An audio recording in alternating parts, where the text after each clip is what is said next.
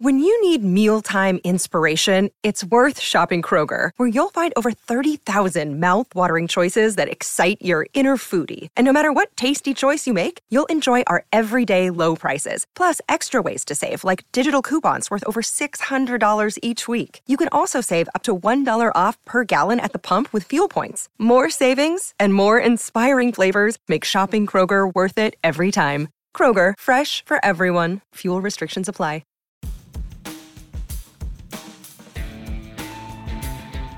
Hello and welcome to the Football Digest podcast. I'm John Cross of the Daily Mirror, and joining me this week, we've got a nice motley crew actually. Jeremy Cross, Chief Sports Writer of the Daily Star, Chris McKenna, his colleague at the Daily Star, and another man from Merseyside alongside Chris, Dave Maddock from the Daily Mirror. Nice to have you with us, guys. Thanks so much for joining. And there's always lots to talk about, and this week absolutely no exception.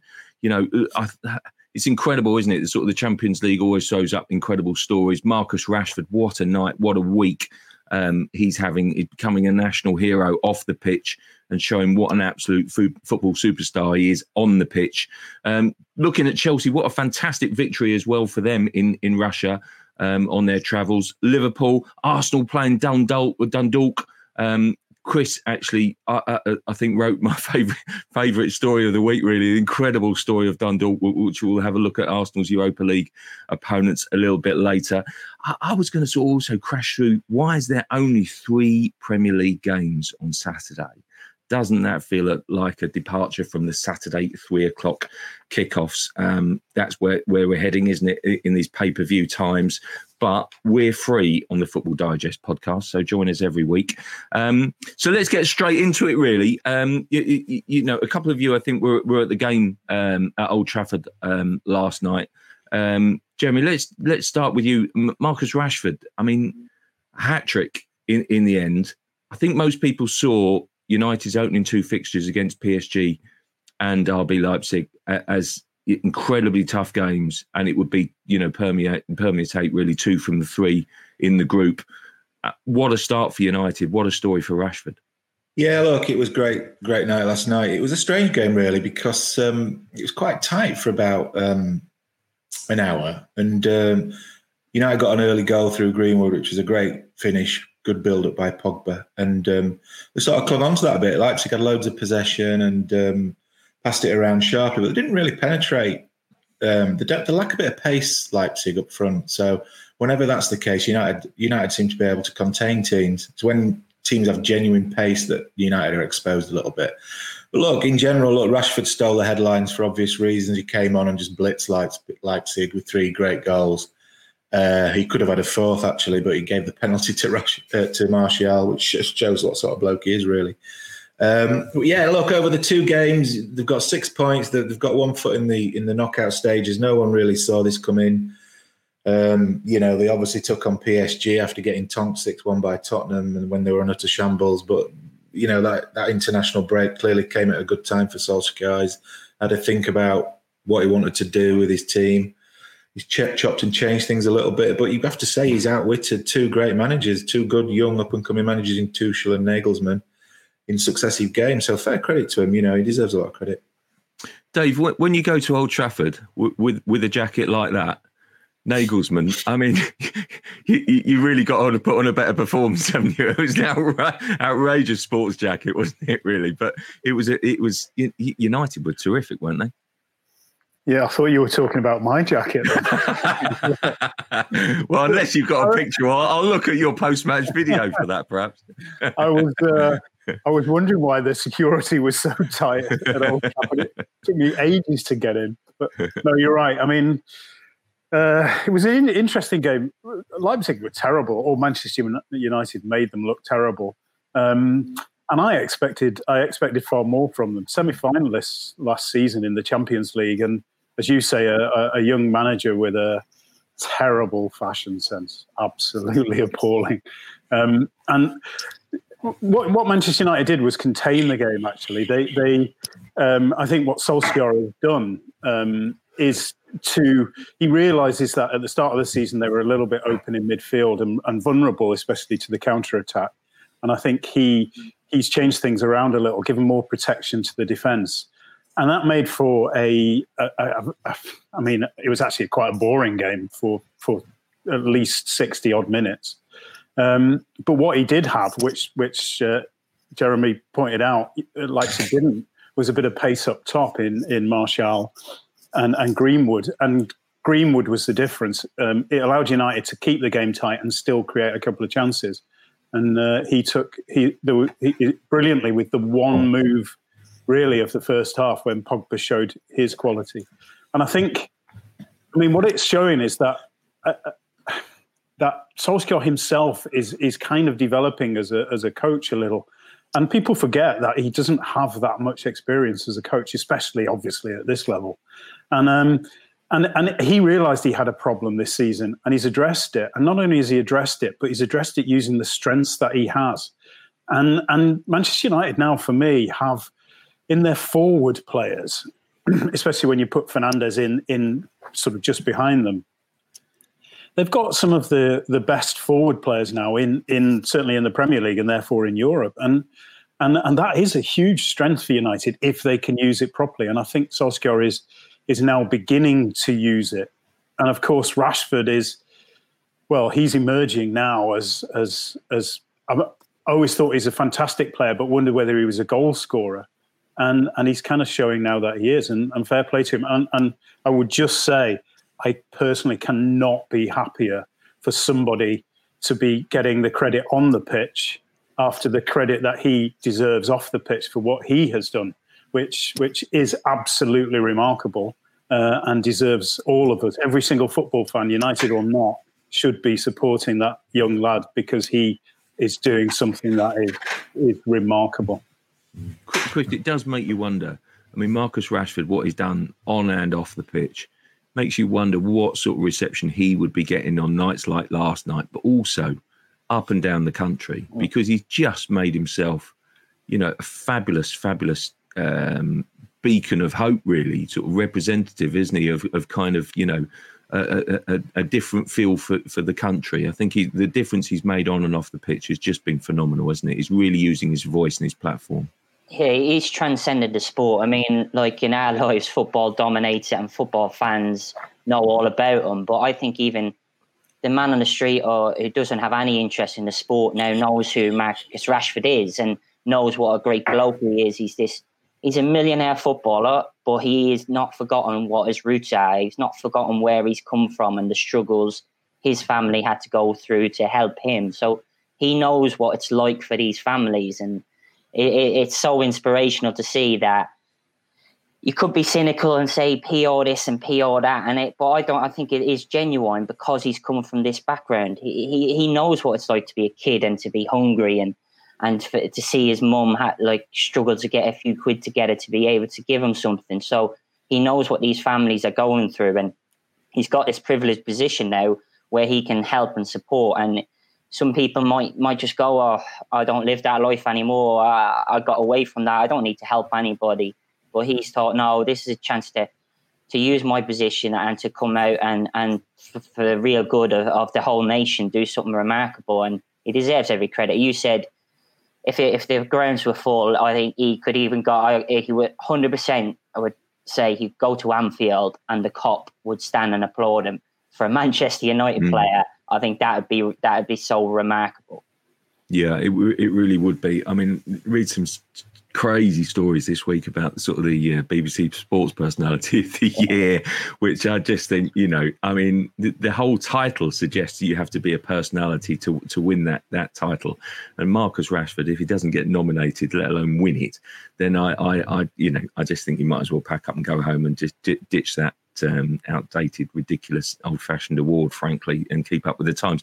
Jeremy, on Upamenko, I would just wanted to touch on him because a lot has been said and written. He's undoubtedly a very good defender on different nights. We didn't see much of it against Old Trafford. If that was supposed to be his audition, did he fail it, and did he put United off for good?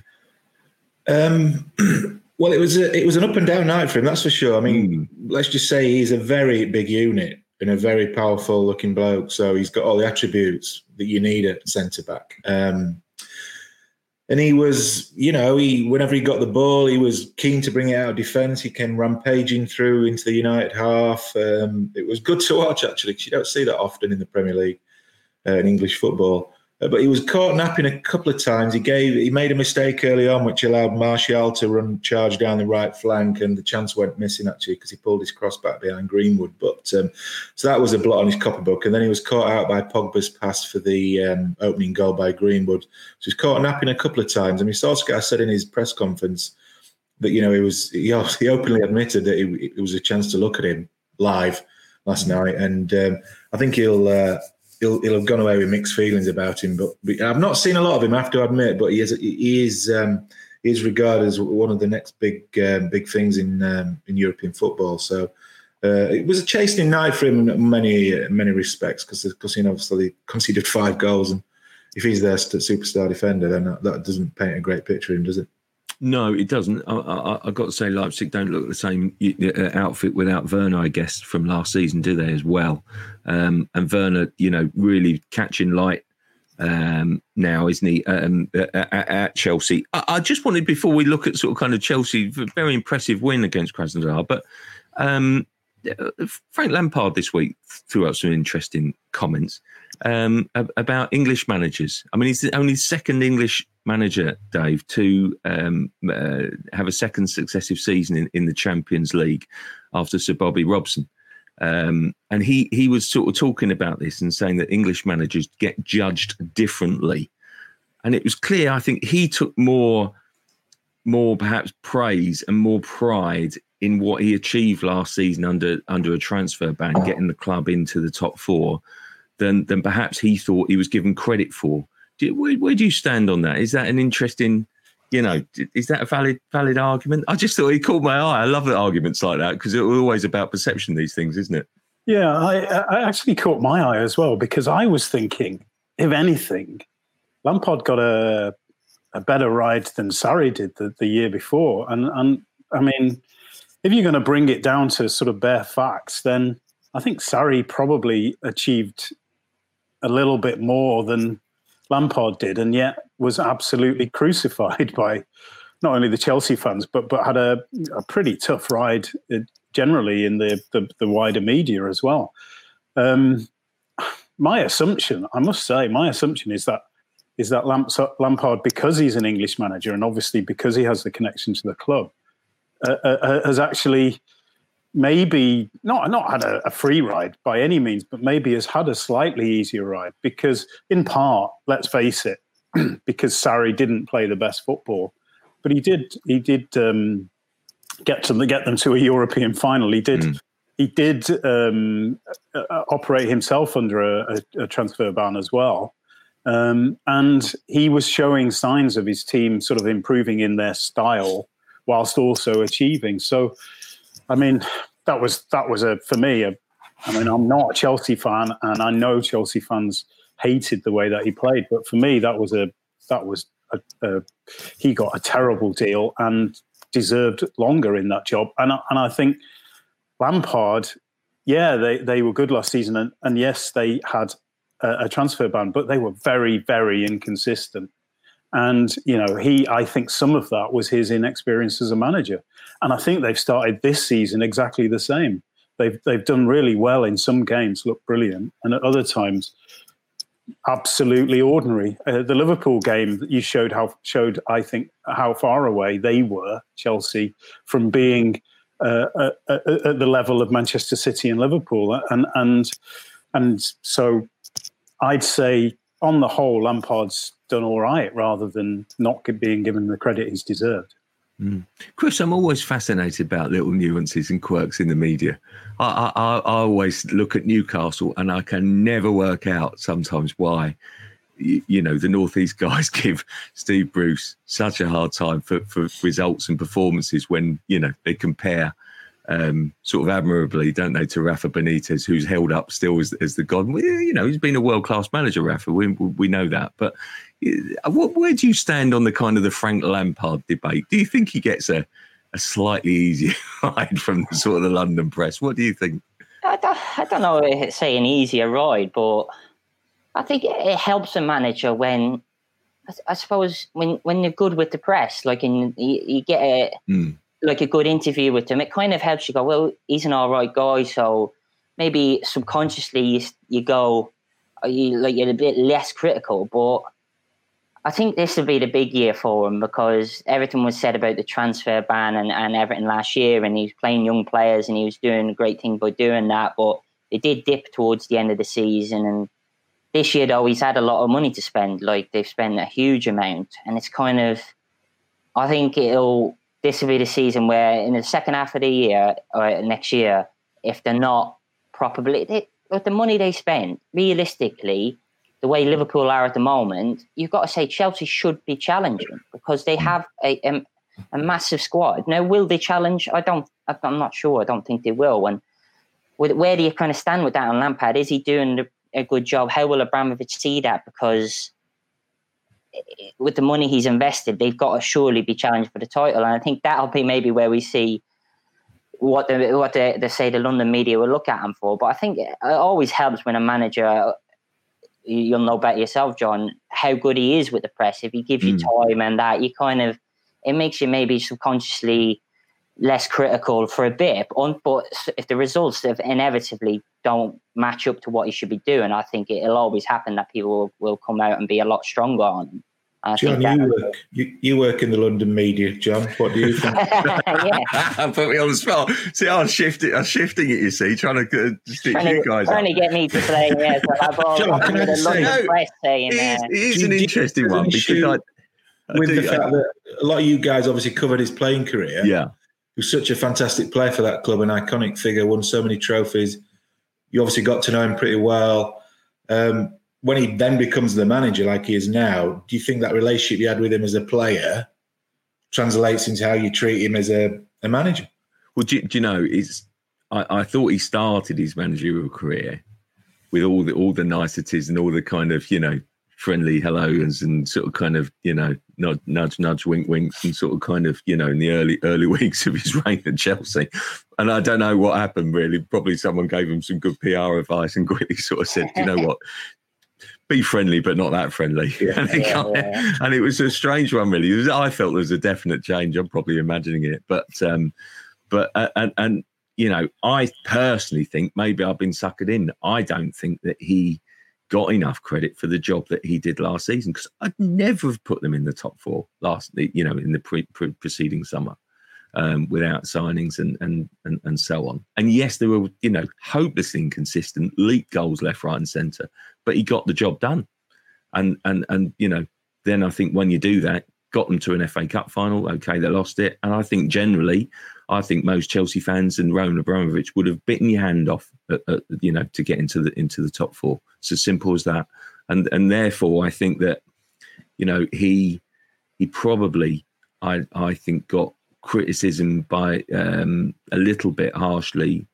And by the way, he reads absolutely everything. I'm convinced of that. He really does. You can really tell. And I don't know, he's still a young manager, sort of kind of finding his way. And maybe an older manager, a bit more worldly wise, doesn't bother. Basically thinks, do you know what? I haven't got time for this. I can't let it affect me. And then basically, you can tell sometimes on a press conference if he's read a particular person, he's slightly offish with them. He really is. I just didn't quite get his point about English managers, because when you think about it, people like Eddie Howe and Sean Dyche, who've done great jobs at their respective clubs, they've been lavish with loads of praise. The fact is, to earn respect, you've got to win stuff, haven't you, or be consistently great. And it's too soon to judge Lampard yet, but he should feel very privileged to be 42 years old and managing one of the biggest clubs in Europe. Not many people at that age get a chance like that, do they? No, they don't. And I tell you what, it's utterly bizarre on Sean Dyche. I don't know what you guys think. Everyone says, he doesn't get the credit he deserves, or Chris Wilder, is the recent case, isn't he? Doesn't get the credit he deserves.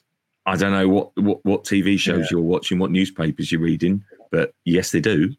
They get a hell of a lot of praise, or am I wrong? I don't know. Wilder, aside from Klopp last season, Wilder's probably the most praised manager of the whole season.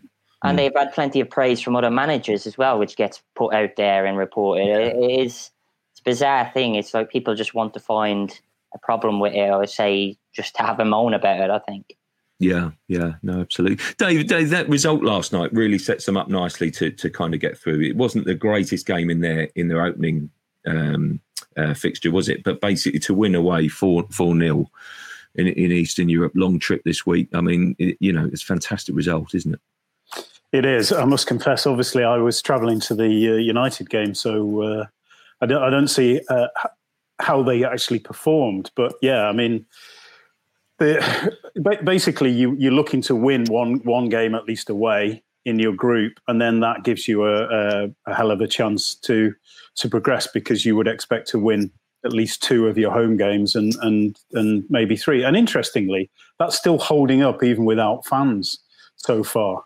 And that formula, that you're still looking to win at home. And that's quite an interesting point. I'm taking us down a tangent here, but it's an interesting point that, in Europe, sides are still expecting to, and so far looking at the results, are still doing all right at home. So does that tell you that it's actually more important that the players know the pitch and they're comfortable with the environment, and also the lack of travelling, rather than the actual influence of the fans? So, we always go on about the fans, and, we talk about maybe Anfield being an intimidating place to come. But is that the biggest factor in why teams do so well at home? Maybe, obviously it's going to be a factor, but maybe it's to do with as well is actually knowing the pitch, knowing the sort of landscape, knowing the sort of the environment that you can, the preparation before the game, etc., including the travel. So that's an interesting aside, something that maybe we could talk about another day. But when we get more stats, so that to see whether it actually does work out. But yeah, Chelsea. It's interesting actually, because Chelsea have got a very good team now. Have they got a good squad? I'm still not sure about that, especially in defence. And it looks to me they're at a similar stage as Manchester United as well. And I think Manchester United have a fabulous team. I really do. But I don't know yet. Even though on paper they've got a fabulous squad, I don't know whether they have the depth in the key areas, i.e. midfield and defence, to go through a season like this season, making changes all the time, which you'll have to do, and still win the games that you've got to win. And Chelsea, for me, I think their first 11 will perform well, especially if they're rested. But when they rest the first 11, the question then is, are we going to get the inconsistency, which has been a feature of Lampard and his reign so far? And you go back to last season and Liverpool, and to a lesser extent Manchester City, but certainly the 2 seasons before, they won no matter who was playing. And actually, Klopp did a lot of rotating. You always think, oh yeah, their forward line always plays. But it didn't always play last season. It's not always played this season already. And yet they've still won, apart from that Villa game, of course.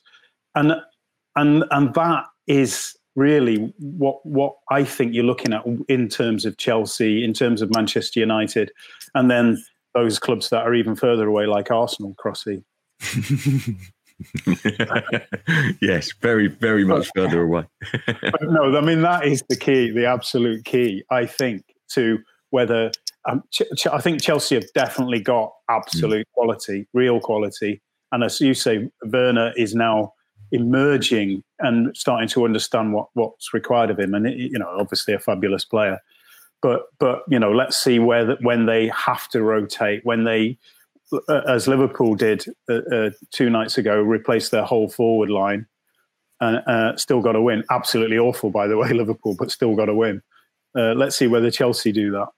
Yeah, Chris, I don't know whether you saw the Chelsea game or not, but it was an amazing thing to actually see fans in the stadium on this occasion, taken up from Dave's point about it. And I mean, it was just it felt like a different occasion with the atmosphere, with the noise. I mean, it's a reminder, isn't it, of just how much we miss them. It was a totally different experience. It actually feels strange now when you're watching a match and there's a live crowd there.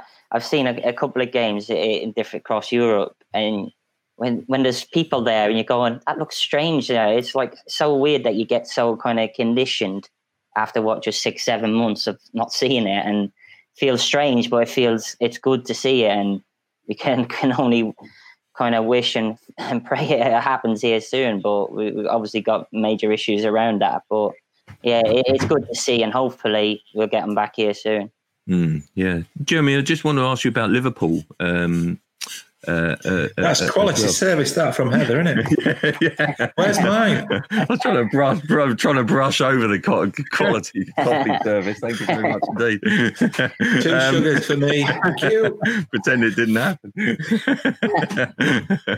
I did say a little bit earlier, actually. But can't get it. I'm joking.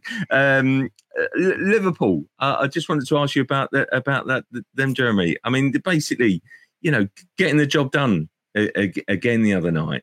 I mean, it felt there was an element of that against Sheffield United. I mean, that was an interesting game. Can I go back to the age-old question? Do they need to strengthen? Do they need to strengthen to win on all fronts, or what they carry now is so good from last season? Basically, can they do it? Basically, can they retain trophies again? Well, look, they've obviously lost Van Dijk for a long time. We don't know how long he's going to be out for, but any team in the world would miss a player of his quality and influence. And Fabinho's obviously now got injured. It sounds like it's not as serious as they first feared. He might only be out for 10 days to 2 weeks. So that's a positive, I suppose.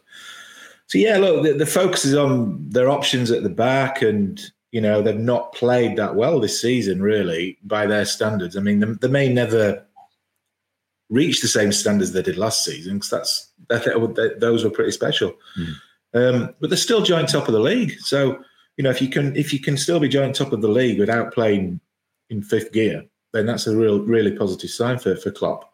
Yeah, look, they are winning games without dominating games, which is also a good sign, because you've got to sometimes eke out a 1-0 win or a 2-1 win if you're going to go on and win the title. The other thing is, this season is so disjointed and up in the air with everything. We've seen bizarre results. No one dare predict anything.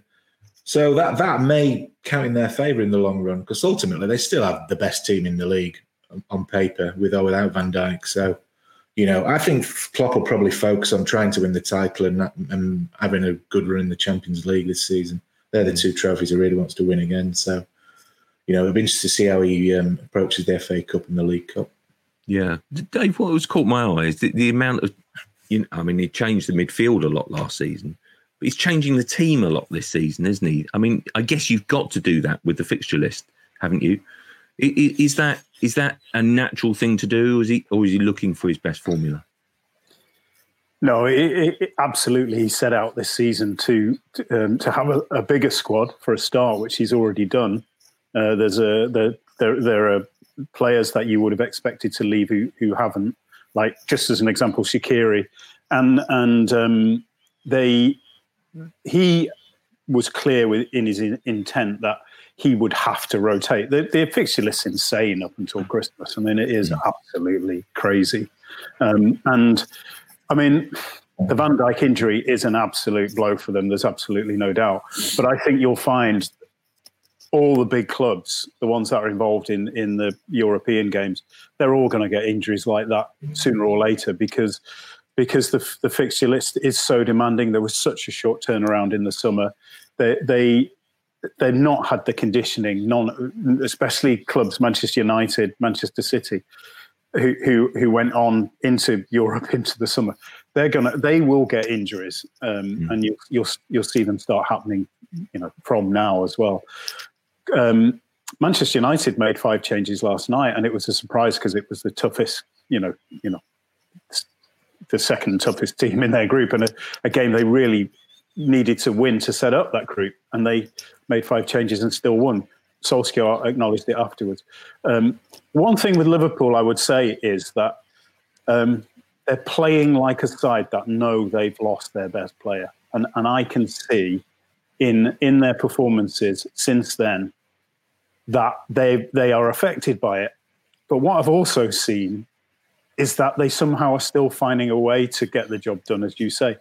even against Everton, they lost Van Dijk and they were all over the place. And obviously they're going to be all over the place because they've just lost this guy. And they all knew it was a really serious injury. And for 20 minutes, defensively, they didn't have a clue what was going on. They conceded a goal, got another goal, conceded again. And then they scored, as Liverpool always seem to do now, in the last minute, a winner. And it was a winner because, you know, seeing it again 30 times, there is no way that was offside. We've discussed it on here, so I won't go over it again. But they basically stopped the frame at the wrong place, and he was given offside when he was not offside. So Liverpool found a way to win that game. They found a way to beat a very well-organised, very aggressive Sheffield United side. And they were absolutely diabolical against Midgetland or whatever they're called the other night. And they still won in the end quite comfortably. So, you know, that last season, if you think back to last season, the number of times they got late goals to win matches, it was remarkable. And it still looks like they're doing that now. But there's a tiny bit of me that says, there's something coming for them. There's a defeat coming for them that actually puts into perspective the loss of Van Dijk. In West Ham, you look at them, the physicality they have. Antonio's absolutely flying at the moment, and he is a real handful. Let's face that. And if Joel Matip isn't back, which I'm not sure he will be on Saturday, they may well have to go with Jordan Henderson alongside Joe Gomez at the back. And I can see Antonio already going, well, there's breakfast. So that maybe that's the game when we'll see the missing Van Dijk. I was just going to add in there sort of a little bit about Man City, actually, which I hadn't sort of kind of thought about. But, you know, Dave, in talking about sort of Liverpool and defending the title, there was a great line, Chris, that I saw on Match of the Day. Steve Wilson, I think the commentator was, saying that basically Man City currently look like a Man City tribute act. They look like the old Man City. They sound a bit like them as well, and kind of really not quite as good and not quite as realistic as they once were. Really, I mean, I don't know. Can City kind of, you know, get back in the title race? Are they going to be sort of a team to be reckoned with this season? I don't know. They're not quite at it, and yet that result midweek would suggest otherwise. Yeah, it's a strange one. Like, they still seem defensively vulnerable, even though they spent big in the defence. But with the squad they have and the players, you can always go, if they click, and they could go on a run of 12 games and win them all, and then suddenly it looks a lot different. But it just doesn't seem right there. And I don't know if there's something going on behind the scenes, or whether with Pep Guardiola's kind of contract and all of this, and you don't know how long he's going to be there. Is this all kind of adding a bit of uncertainty? We haven't seen the best of De Bruyne yet this season, really. But again, if he turns it on, he's so good, he could just lift that team and they go on this massive run. But everybody's going on about the mad results and all of this, and Everton's all over the place. But I think you're still going to get to mid-December and you're going to look at the league table, and I wouldn't be surprised if it's Liverpool 6-7 points ahead of Man City. And it's just, although Liverpool have lost this air maybe of invincibility by losing Van Dijk and this season, because obviously they lost 7-2 with Van Dijk in the team. You're going to a game now and you're going, last season you were going to a Liverpool game, especially at home, and you're going, they're just going to win. You just knew it. There was no doubt they would win. Even if they were brilliant, even if they were off the ball, they would just get a result. This year you kind of go, well, West Ham, they could get a draw here. They might nick something. But I still think, as they did the other night in the Champions League, even though they were so poor, they can just get a result. And that's such a quality. I don't know, City don't seem sometimes to have that. They seem a lot more Jekyll and Hyde. They're either brilliant and they wipe the floor with everybody, or they have an off day and they can fall asunder and lose quite heavily, really, for a side so good. They're a bit different, and I don't know whether it is they don't maybe have that same edge as Liverpool anymore. Well, they obviously did have it a couple of years ago when they ran away with the title, but it's a strange one with City. It just doesn't seem right. There's just the harmony at the club scene doesn't seem right. I mean, Jeremy will obviously know a lot better on the patch more, but they just don't seem this City of old there where everybody was clicking and everybody seemed happy there. Guardiola just doesn't seem the same character to me anyway. Lack of a striker is big, Jeremy, isn't it? I think it is. Look, Aguero, his record speaks for itself. He's the talisman of the team up front, along with De Bruyne. So the big issue, the two issues are obviously there's a lot of uncertainty surrounding Guardiola in the last year of his contract. No one seems to know what's going on. He may well have signed a contract and they've not announced it yet. Who knows? Things happen in strange ways at City. But and obviously they need to start thinking about replacing Aguero because he's spending more time off the pitch than on it these days. He's 32. He's in his 10th season. He's obviously his body's starting to let him down a bit. He's had a long career. He's in his last season under contract, so I'd be amazed if he stays beyond the end of this season. So that's going to be a massive, massive hole to fill for City next season, and it's like a chicken and the egg scenario, isn't it? Do they look at signing a player, targeting a player now? Can they persuade that player to come if that player doesn't know Guardiola's going to be even there next season? So it's all a bit mysterious, really. And I think in recent times the main issue Guardiola's faced is that he's not replaced players with better players. So there've been inferior players, like, for example, they let Sané go to Bayern Munich and they've signed Ferran Torres. Now, we all think Ferran Torres could be a good player, but he's nowhere near on the same level as Sané was before he got that unlucky injury. So I think the damage is starting to tell now on City in terms of results. I still fancy him to finish second or third, but I'd be surprised if they win the title this season because they're just not consistent enough and they don't have that fear factor that they used to have, really. They used to play teams and kill them off 3-4, 5-0. They seem to like that cutting edge now. Yeah, no, they do. Right, I'm going to look at the Europa League, and actually, one time in particular, Chris, I'm going to get my value for money here. It's your big moment here, Chris. Come on, mate. Arsenal Dundalk, right now, yeah. Dundalk. I think that we talk about European Super League. I know this is Europa League, but this for me is why we need to keep the kind of the Champions League and indeed Europa League format as it is, because you can get great stories like this. You did a lovely piece this week, Chris. Just tell us about the makeup of the club, where they come from, who's in charge, what's going to happen tonight. I mean, it's just this incredible story, isn't it? It is. It's a wild story. I mean, it goes back. I mean, Dundalk, were like a big team in the 90s in Ireland. They won the title in 95, but then they had years up and down, and 2011, 2012, they nearly went bust, nearly went out of business. They were rescued. They came back. And then they were taken over by Peak Six, an investment company, Americans, who used to have a stake in Bournemouth as well. And it's been a kind of a wild ride. I mean, they had Stephen Kenny, who's now the Irish boss, and he won 4 titles with them. They were the dominant force. They were in the Europa League a few years ago, and that money really set them up because they earned massive. They nearly got out of the group that time, which would have been incredible. No, only 2 Irish teams have ever got to group stages of European competition, them and Shamrock Rovers. So they had got out of the group that time. That would have been incredible.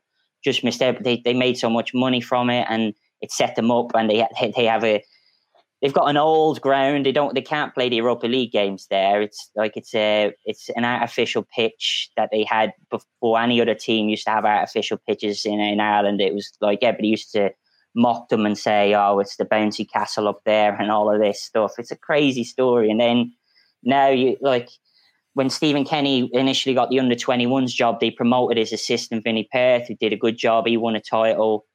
And then they lost the Champions League qualifier, which was one leg this time because of the COVID and everything.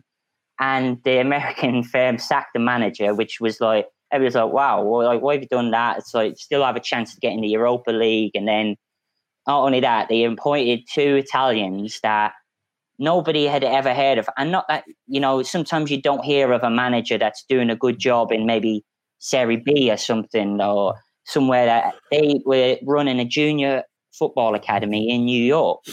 It's like they have no UEFA Pro license, so they can't be in the dugout tonight. So the only man at the club is Shane Keegan, who's a lovely fella. He's been a manager before at other clubs, but he's now their opposition and Lannister scout. So he'll be going toe-to-toe with Arteta.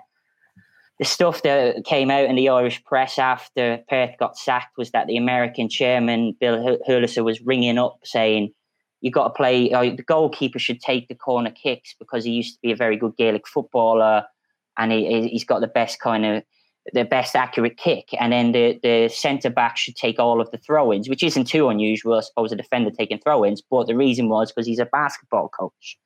There was a claim that they wanted the American chairman would like a phone, direct line into the dugout. Now, they came out, his son came out and said, oh, this isn't right. No, this isn't, no way. I think it was more kind of an American who maybe doesn't understand the sport, just trying to thinking out loud, giving this advice to maybe a guy who was Stephen Kenny's assistant, so maybe he needs a bit of help or whatever. But it was totally bizarre. And yet they still managed to qualify. The guys came in, Filippo, and his first quote was, this is a kamikaze job. And it's like, they're defending the title. At the time, they could have still defended the title in Ireland. They could have still qualified. And he's saying, like, as if he's on, like, some sort of hiding to nothing. And it's like, well, no, they're still a big club, still the biggest budget, and they've qualified. They've now, I think, they've earned over 4 million quid already through the Europa League before.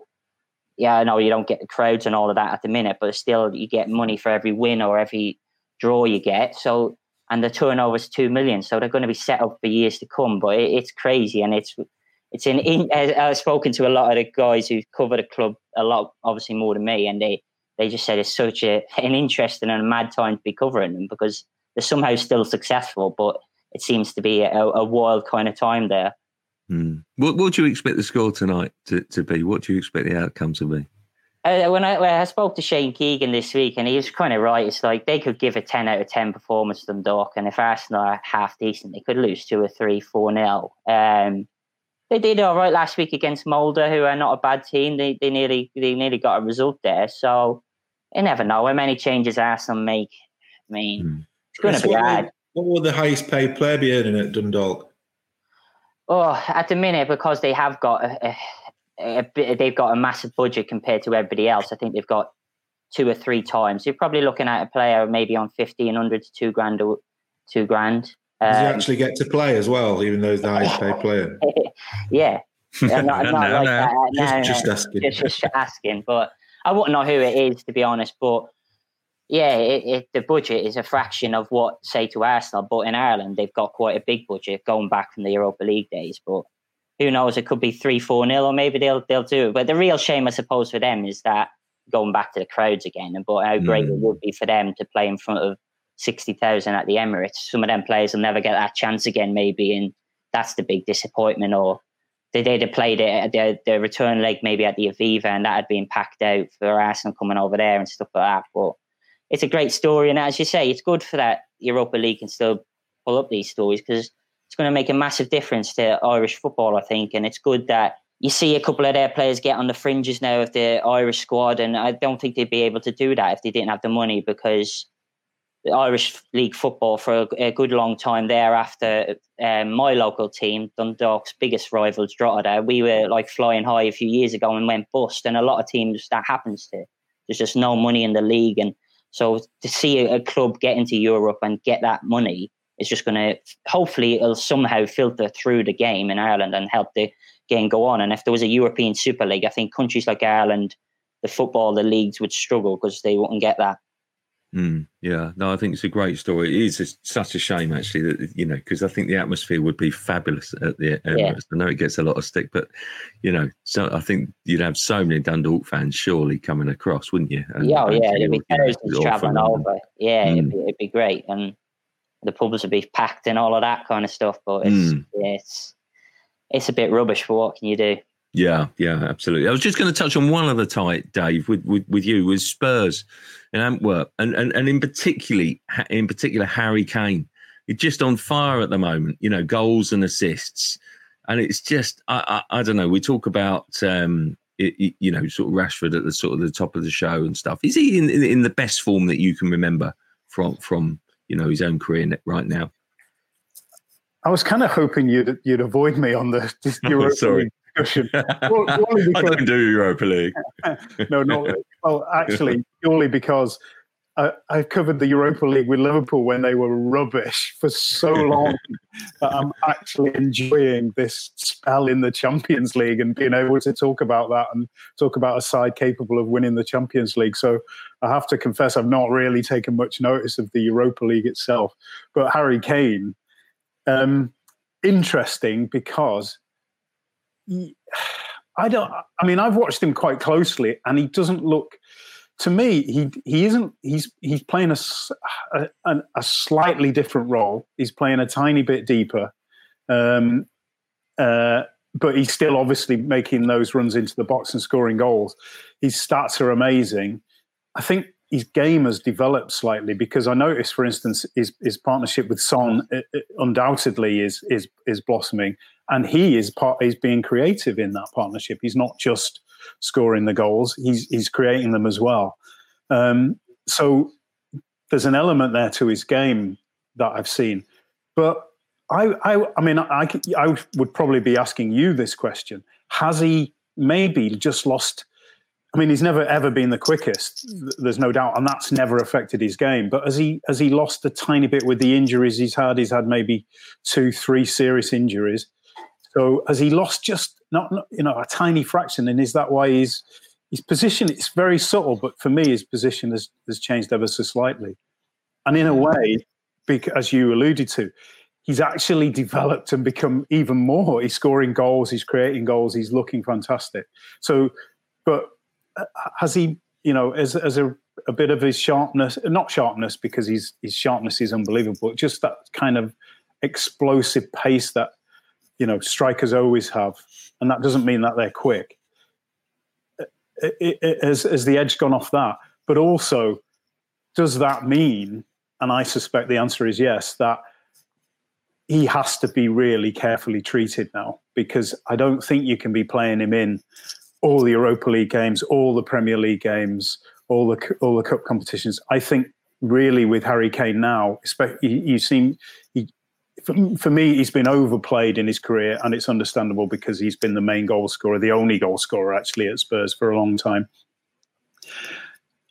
Every season, it appears that he's got an injury towards the end of the season because he's been overplayed. So, and Mourinho is an intelligent manager, obviously sensible manager, and he will have to decide that balance between what he brings in terms of scoring goals, but also how do you make sure that he doesn't get injured, because you can't afford to be without him for 8 weeks as he was last season, longer the season before. So it's an interesting one. And actually, I'll throw it over to you.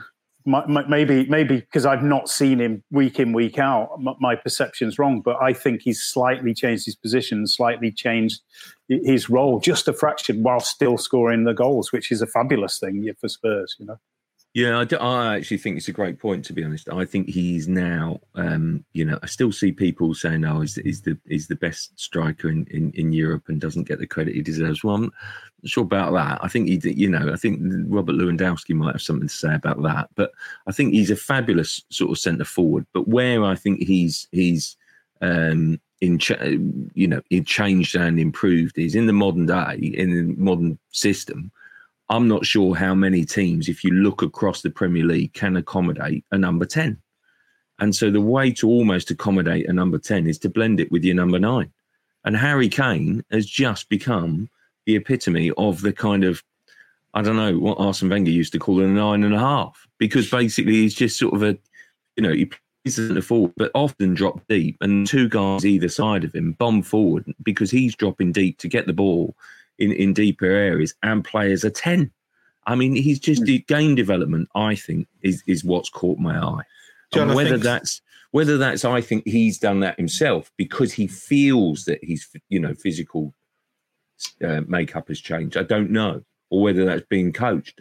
But I mean, it's just phenomenal, his stats at the moment, and the way he's playing. He's blown me away. I've been so impressed with him. Sorry, Jeremy, you were going to say. No, I was just going to say, you will probably agree with this, but we've seen him play a lot for England, obviously. He's such a good passer of the ball. I think that tends to be overlooked sometimes because he scores a lot of goals. He's involved in a lot of build-up, but his passing is amazing. I think he's one of the best passers of the ball in the Premier League. I think Southgate's mentioned it to us before in England when we've been away on England trips, but he's got a great vision as well. He's got a good football brain. So that's come on a lot, I think, in the last 12 months or so. Yeah, absolutely. And maybe Mourinho, I mean, I'm the first to criticise Mourinho. Don't like his style of play. But he is a manager who obviously has great experience and great awareness about the game. And I think maybe his input into the way that game plays has certainly, again, changed the role. And I agree with you. I think he's sort of, I mean, he was playing more up top in his early days at Spurs and sort of getting, he was in the penalty area and battling with defenders and stuff like that. But I've seen him absolutely withdraw into that sort of 10 role at times, but then still kind of get in there and get on the end of things. And that is the perfect combination for Mourinho because, as Jeremy said, he's an absolutely brilliant passer of the ball. So he's creating with his passing, and then he's still getting in there and finishing things off. So he is doing more than perhaps he's done in his Spurs career before, and that is only a bonus for Mourinho. Mm. Jeremy, I just wanted to touch on the pay-per-view row this week, story we've both covered. I mean, where's it going with this? I mean, they've clearly kicked the can down the road on this one, haven't they, this week in the Premier League meeting? Where do you think we're going to end up with this one? The clubs got together, I think, was it on Tuesday? Top of the agenda was the pay-per-view issue, which has clearly been widely chastised by fans and generally people in football across the board. Look, $14.95 in this current climate when people are struggling to put food on the table for people and losing their jobs and being on furlough, the unemployment soaring because of COVID. It's just so inappropriate. And then they had a chance to address the issue on Tuesday. And look, I think you know as well as I do that there were several clubs were keen to address it there and then, but the overriding decision was to basically fudge it until after the November international break, which is 3 more weeks away. So, they're going to review it. The Premier League is saying they want a bigger body of evidence to look at in terms of what reaction it generates before making a more reasoned decision in 2 to 3 weeks' time. But for me, it should be scrapped. He's doing a lot of damage to the public image of the Premier League, the brand. It's unrealistic. And they will probably end up reducing it to below £10, maybe $9.95 has been mooted around. So I just think it was they didn't deal with it when they had a chance to, and I think the public feeling is so overwhelming that it's a no-brainer really for me. Yeah, Chris, I don't know whether you saw Rick Parry's letter this week to Oliver Dowden, and talking about why football has been victimised here, and obviously he's batting in for the EFL clubs there. I mean, do you feel that? Do you think that's right? I mean, should we be doing more, or there was quite a lot of pushback actually on social media. I don't know whether you saw it about about the timing of the letter, where basically we're probably going into another crisis, frankly, aren't we? Escalating crisis. So what did you make of that letter? It's like, on one hand, you've got the EFL saying they've not had support from the government. And on the other hand, you've got a Premier League footballer begging the government to pay for free school meals. And they're saying they can't afford that, which obviously that's a political debate and all of that. So how can football just demand money? I suppose they'll look at other sectors of the economy getting support, like the hospitality and probably grant to the arts and the theatre and all of that. And sort of going, well, where's our support? Look at all the money we usually pump into the economy when there's crowds in and the businesses around the football grounds and all of that. We need support. So that's the kind of debate. But I just feel that the timing is wrong to do that. So, like, it seemed very aggressive, and I just think at this time, you're going to open yourself up to criticism, and football doesn't need that. It needs support because we need to find a way to get the supporters back in to solve this issue. And by being aggressive on the government, I don't think that's the best way, because you want to try and say, look, we're doing our best. We need a little help. try and help us out. And I just think it was too much. I don't know what you guys felt on it. It just felt too much. John, I thought that the timing, two things. The timing was obviously turned out to be horrendous simply because within a few hours, Germany went into lockdown again, and France, which means their football matches will be back behind closed doors. And also, Parry, it wasn't 2 minutes ago that Parry was championing this Project Big Picture, which was going to provide 250 million quid out of the purse from the Premier League Big Six, basically, to support the EFL. What's happened to that? I mean, he's undermined the football's position, really, in a lot of ways, because football, the game needs to be working together in solidarity, and they've not been doing that. So the government will look at things like that and think, well, hang on a minute. You know, you come up with a fancy idea where you're going to support yourselves through funding and bailouts from the richer clubs, and then you vote. Then that got rode out of town with less than a week, and then you're coming back to us for money. So it's just not a good look. I don't know, the government looking at it as well. I know it's Premier League, but you're saying there's no money in football, and then there's clubs going out spending 50, 60 million pound on players. So you're going, why can't they invest that down the chain? Why don't they put that down the chain rather than the government having to do it when there's so many other issues in the country? And then the pay-per-view is another thing that it doesn't help itself because it looks greedy. And I know that's the Premier League and the EFL is different, but the whole game kind of gets sullied by that. And then they go, well, why do you need money? You're charging people 15 quid to watch a match. I've got to say that, I mean, you're missing the point here. Clubs are going to go out of business, and they're going to go out of business very, very soon. And that is going to undermine the whole of football. And I think, but isn't that why that the Premier League clubs should be helping those clubs? Like, I'm 100% believe the government should give EFL clubs money and support because of what they do. But surely the Premier League clubs have to help because, as you say, the knock-on effect of those clubs going out of business will hurt the game further up the chain. The point is that they're not helping, are they? And no, but they should. Okay, but we've seen that they're not. And the fact is that Parry, his role is to point out that their constituents are struggling. And the reality is that football is facing a huge financial crisis, not just even in the UK, but across the whole of Europe.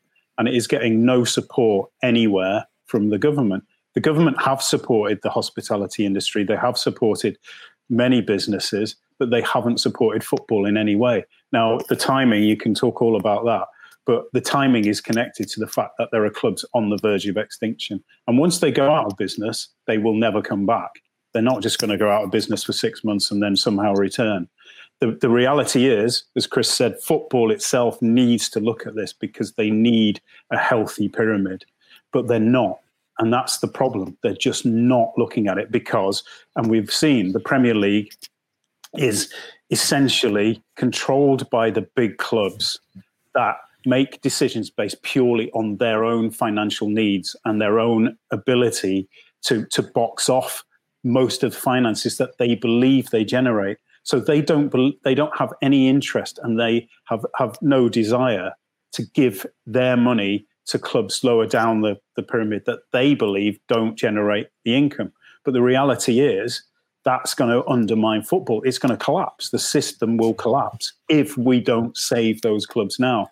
The Premier League's not doing it, and the government does need to step in because these clubs are not just sporting businesses, they're community hubs. They do so much work in the community, and the government needs to recognise that, and it needs to save these clubs. Dave, where I think I must say, I think this sort of kind of government is failing the EFL clubs at League One, League Two, particularly, is not providing some sort of PAYE holiday, not providing that sort of relief there. Simply because I think if you speak to a lot of clubs at that level, they'll have done their October payroll, and that's crisis averted this month. But they're living day to day, and some of them just don't know how they'll pay the wages for November. And so I do think I can see both sides. I do think that the government will be looking at sort of Rick Parry and say, well, Project Big Picture against sort of saving the clubs. And so I think it's a valid argument. I don't know that Rick Parry could do anything else, frankly. I think it was a powerful letter, and I understand the sentiment behind it really. But guys, just to finish, if I may, I'm going to look at the game of the weekend. Well, I've nominated it as game of the weekend anyway. It's Man United v Arsenal Sunday. Really, I mean, first and foremost, is it still the game of the weekend? When you look at their respective positions in the Premier League table, your favourite memories from this fixture gone by. Please don't all say Pizzagate. And who's going to win Sunday? Jeremy, let me start with you.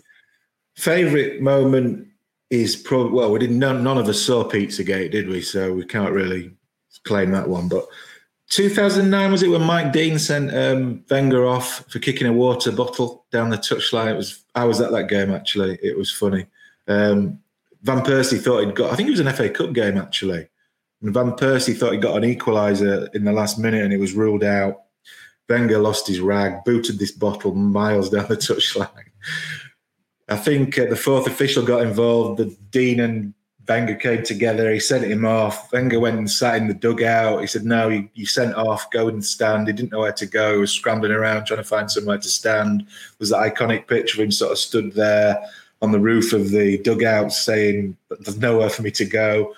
The fans, there's a famous picture of the fans behind him giving him absolute dog's abuse. It was amusing, to say the least. That's my funniest moment from all those games that I've done at United and Arsenal.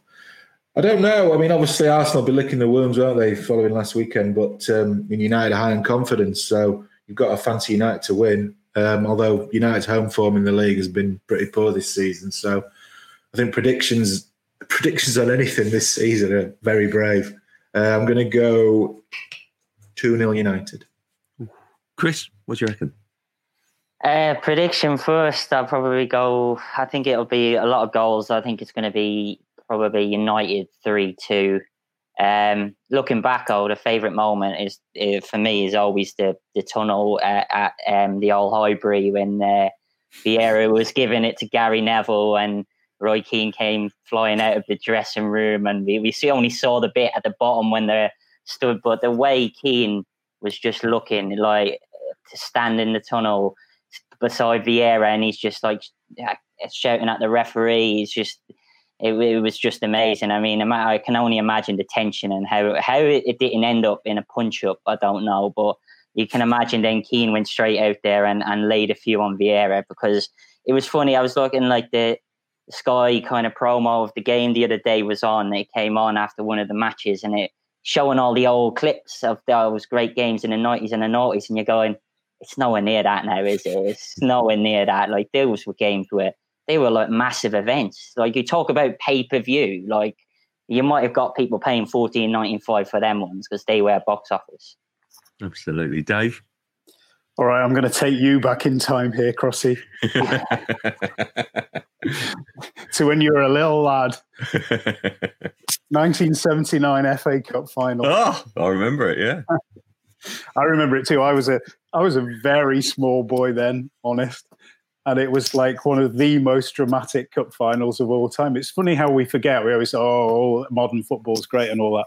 But Manchester United equalised. I think it was like with 2 minutes to go, equalised, and it was like, oh, the drama. We're going to extra time, and then Alan Sunderland came and scored a winner in the 90th minute. I think it was, wasn't it? So the drama and those are the sort of the games that make us, and we're all, look back and say the FA Cup was like the pinnacle for us because it was the only live TV and then you'd get drama in games like that, and that kind of sits with me as a memory as a kid. And actually, interestingly, probably both teams weren't that good around that time either, so it's probably about the same as this weekend.